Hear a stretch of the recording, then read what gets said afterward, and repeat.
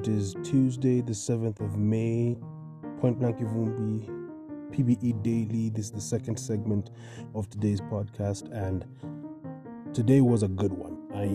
I started the morning on a very low note, depending on the stuff. If you listen to the previous episode, a lot was going on. I had to handle it.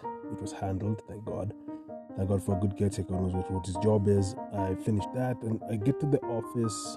I was pumped. There were certain shots of animation I was really holding back being able to do them because it was a test for me. I wasn't certain if I was going to be able to pull off drawing them properly, so I've always postponed shots which I'm second guessing myself. And this morning, when I was going through the storyboard looking at the shots I'm supposed to go, because I make lists of everything that's required, like single character animations, double character animations. I look at the load of work that would be within a shot and I decide how quickly I can get it out of the way to make sure it looks good and it's crisp and everything. And today was good. I pulled off a couple of shots and I'm very happy about that. So we're chugging along. We're doing great. We were still on the history books as far as the listenership I was on, and today it kind of tied back to a lot of stuff I was listening to previously and stuff I've been watching of late. And the thing I want to talk about right now is the power of the kind of words that people use to enforce what they are. By that I mean this. The power of the written word is underrated, and I think we really should take time to appreciate how far it's come.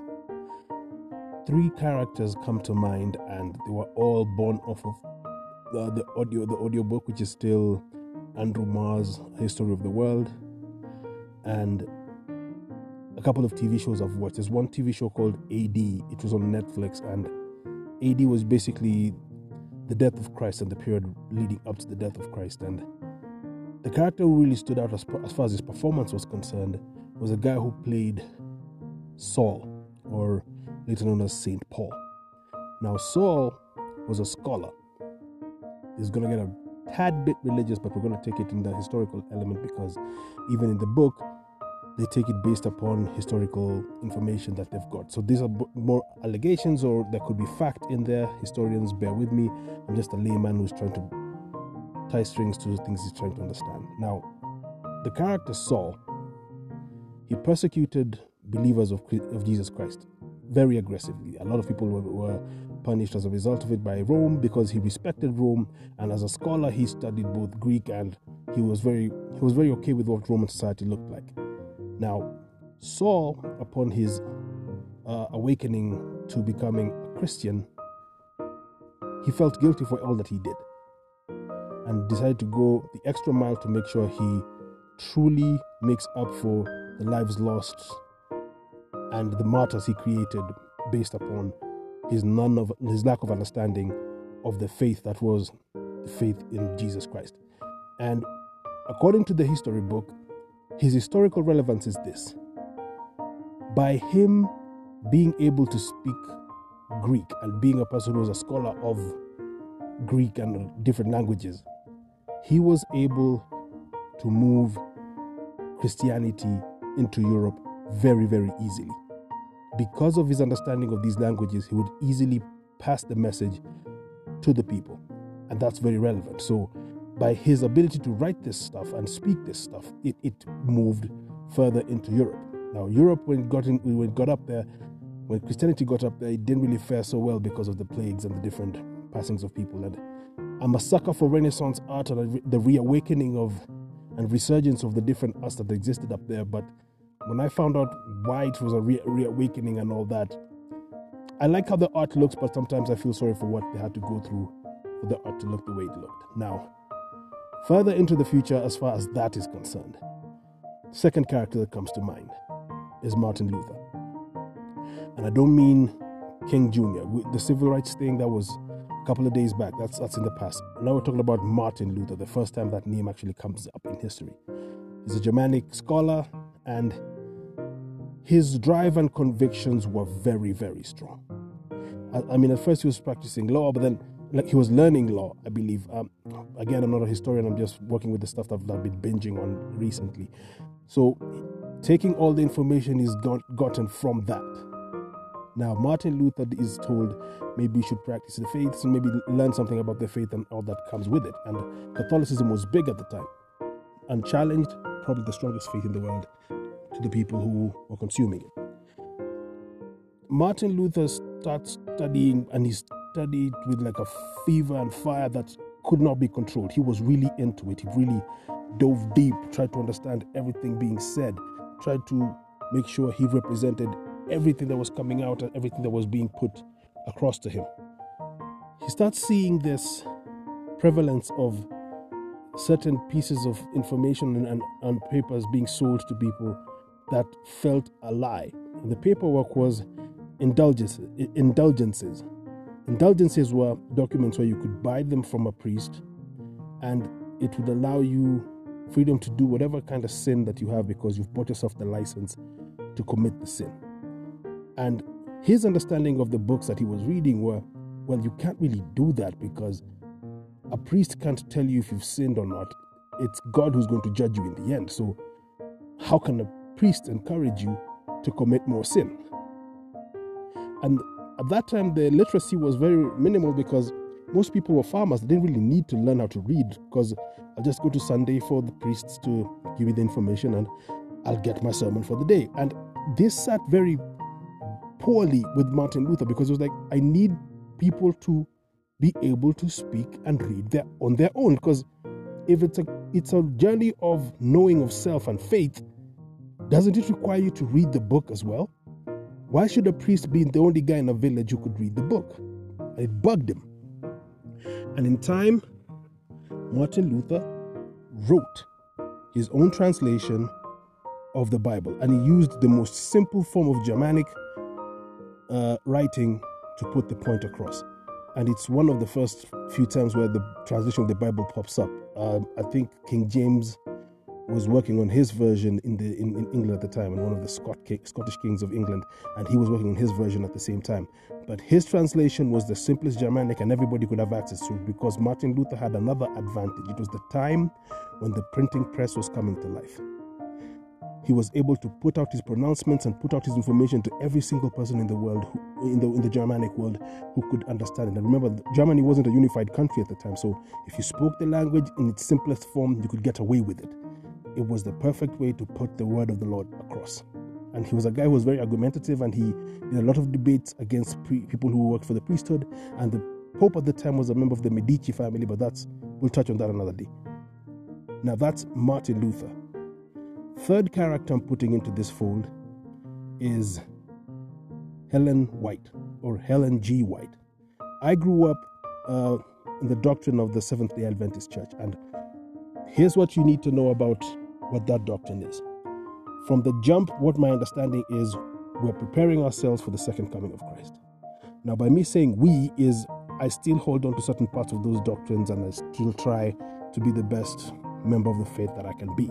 And the writings of Helen White were the next step from the writings of Martin Luther, because most people are trying to really diagnose and give an exact date for the coming of Christ, and that's where the falling out happened.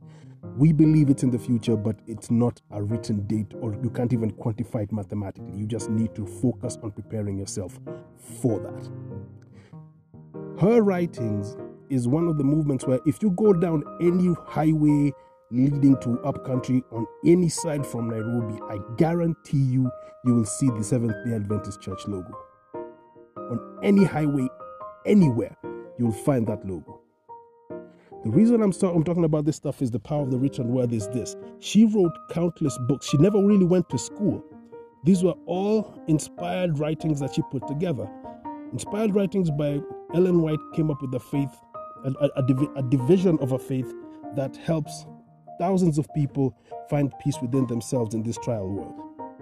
I mean, the current Supreme Court Chief Justice is of this doctrine. One of the ministers in the country who's truly respected for how aggressive he is about getting things right is from this doctrine. I mean, I'm not trying to be political, so those are just FYI information.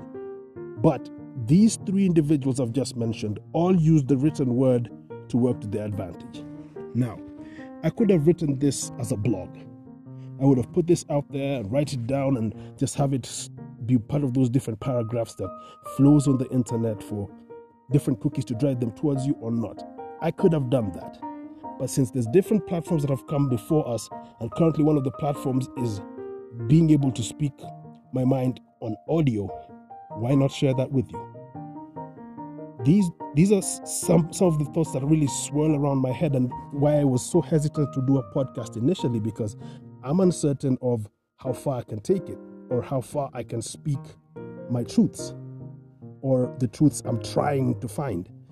I am literally walking you guys through a mold of finding of self. And I gotta admit, I enjoy the fact that it's out more than in. I don't want to reach a level where it becomes more like I'm being a heretic, or I'm trying to speak against power or speak towards power. That's not what I'm trying to do. I'm just trying to tell you that some guys sitting in an SQ in the comfort of their own space go through a lot of information on their evening walks. They run through this information and they just want to sit down and have this chat. And this chat is a way of just making you think about the little things that exist that we take for granted. One thing about I noticed in the audiobook that I'm still listening to is certain expansions of certain countries were because of some things as simple as salt. Like the trade of silks, the trade of furs. I mean, Ivan the Terrible, who was considered the father of the greatest expansion of Russia, really wanted more salt and more furs, and he pushed the levels of, well, I buy it from the guys in that territory. Why not just take that territory and own where all those animals grow? I mean, they say they mine it over there. Why not just take that territory and mine it over there? If it wasn't for him, a lot of the places where Cold War Russia was trying to test out its bombs and stuff wouldn't even be possible. Simple things like salt and fur. Take that into consideration. I mean, the writings of different people moving from time to time helped improve science. And towards the evening before I left the office to come home, Christianity was like the most aggressive fighter of growth of information and sciences as compared to many other faiths. And this stuff is documented. The first guy to really speak on how the world is round, his arrogance did lead to him getting punished for it. But one of the most famous statements he said was, "And yet it still goes round." I mean, that's me paraphrasing, but Christendom did not want its authority challenged by moving forward in technology and in sciences and medicine. I mean, there's some doctrines of faith right now that still deny people medicine because they believe it's God's will that you got sick and it's God's will to get you to be where you are. I mean, I think it's also God's will to come up with doctors and hospitals. Let's fix that part. Many people want to build libraries when they become billionaires and millionaires.